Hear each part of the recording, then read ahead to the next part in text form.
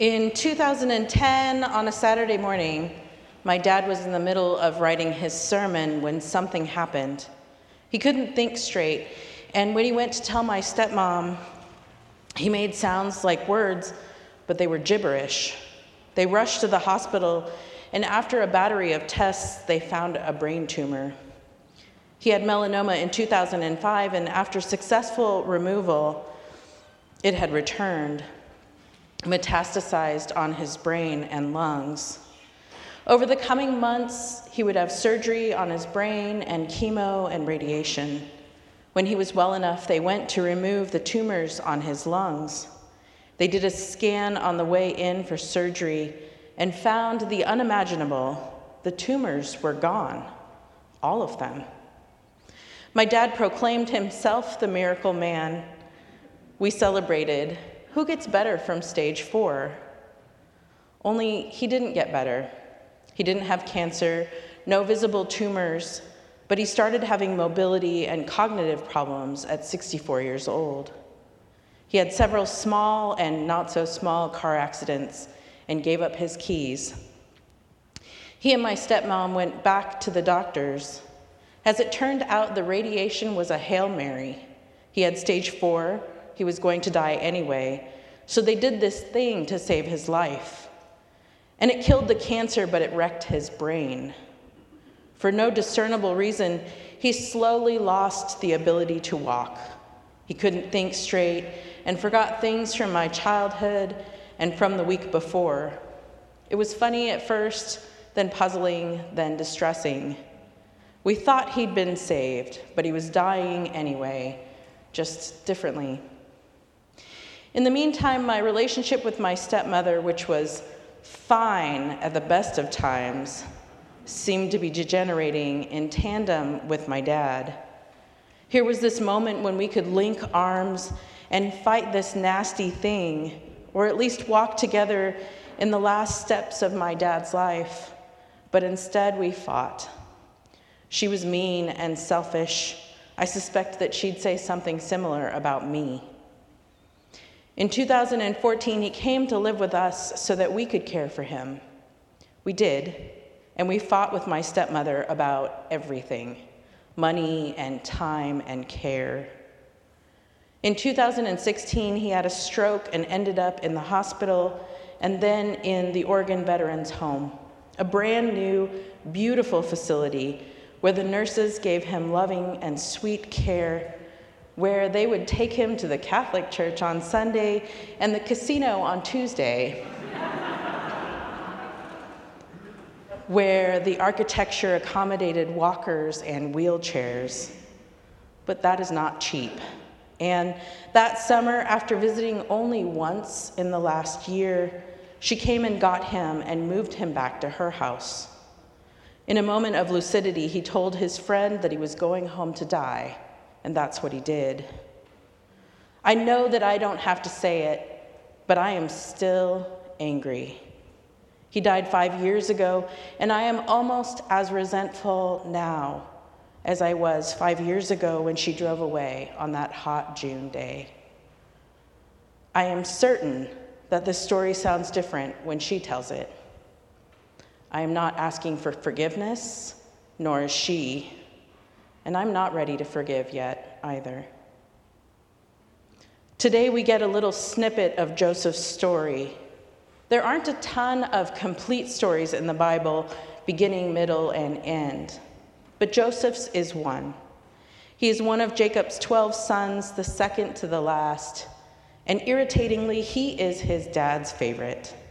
Jacob loves him so much that he has a coat made for him, a special one with long sleeves. Joseph dreams prophetically.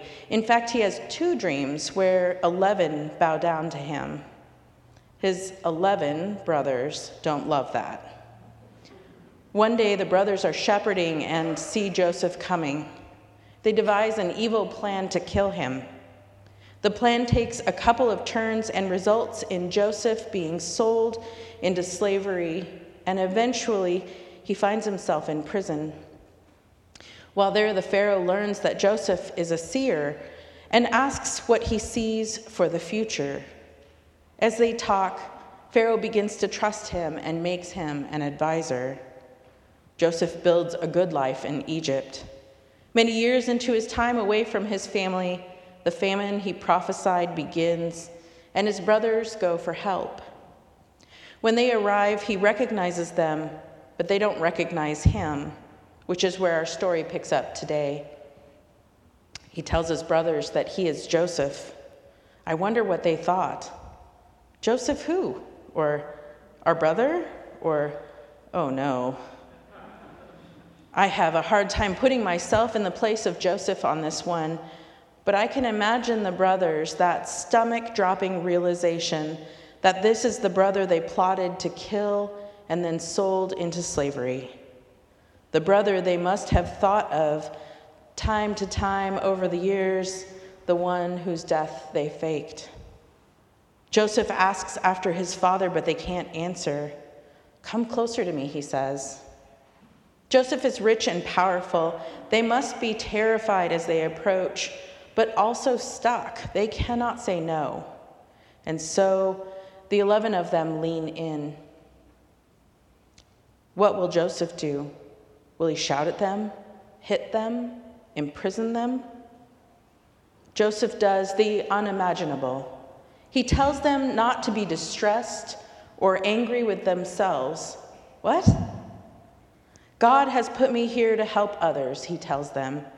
And he kissed all his brothers and wept upon them. And after that, his brothers talked with him. They don't ask for forgiveness. In fact, the story doesn't say much of them at all. Instead of being mad or using his powers to punish them for what they did, Joseph casts it aside and asks after his dad. All of that doesn't matter. He wants to know if his father is still alive. It is an inspiring, if mystifying, story. I want to give that kind of grace in my life. Sometimes there is a little voice inside me that whispers about forgiveness, about how the anger I feel is its own cancer, and how my stepmom isn't asking for and probably doesn't need my forgiveness, about how I need to give it for my sake. But this anger has become a part of me, part of the story of how my dad died. I hold, nurture, and sustain it deep in my belly. I protect it from the healing arms of love and grace so that it can remain, maybe even grow, untouched and untransformable. I have built a tabernacle for this rage, an ornate box with strong walls of self-righteousness. This anger feels reasonable and virtuous. She wronged me and my poor dying dad at the lowest and most painful moment. It is unforgivable. Sometimes, though, in the quiet moments, when I look in that box, I realize that my fury is so interwoven with the grief that I don't even know where to start to entangle them. Maybe it is that Joseph's entire story is here, laid out chapter after chapter, so that we get to see what it looks like when people truly, deeply injure one another, and how that can resolve in restoration and not destruction. My friend's brilliant daughter reflected the other night that hurt people hurt people. My stepmom and I were grief-stricken and heartbroken, losing someone we loved, neither of us leaning into our better angels. And I know that at least some, or a lot, or even most of that anger is sorrow wearing a defensive mask. Jesus tells us what to do. Listen, love your enemies, do good to those who hate you, bless those who curse you, pray for those who abuse you. And Joseph shows us one way that that can be. I don't know if his brothers would have asked for forgiveness, but Joseph, the person in power, doesn't let them. He kisses and weeps over them, and in fact tells them how God used their actions for good.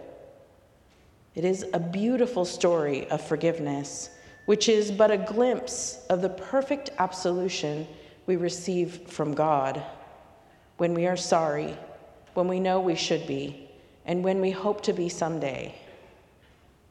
I want to say that everything is resolved now between my stepmom and I, but there are no neat bows for our story.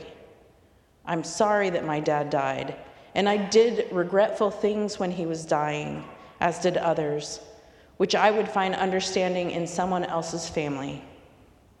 For now, I will continue to confess my sins, known and unknown, in the hopes that over time, I will understand my own actions better. Listen, love, do good, bless and pray for those around me as best I can, especially those who seem least worthy. And I will aspire to Joseph's story, that I may one day feel that kind of peace with those who have wronged me. Because over and over again, Holy Scripture reminds us that God always, always leans towards us, waiting to kiss us and weep upon our faces.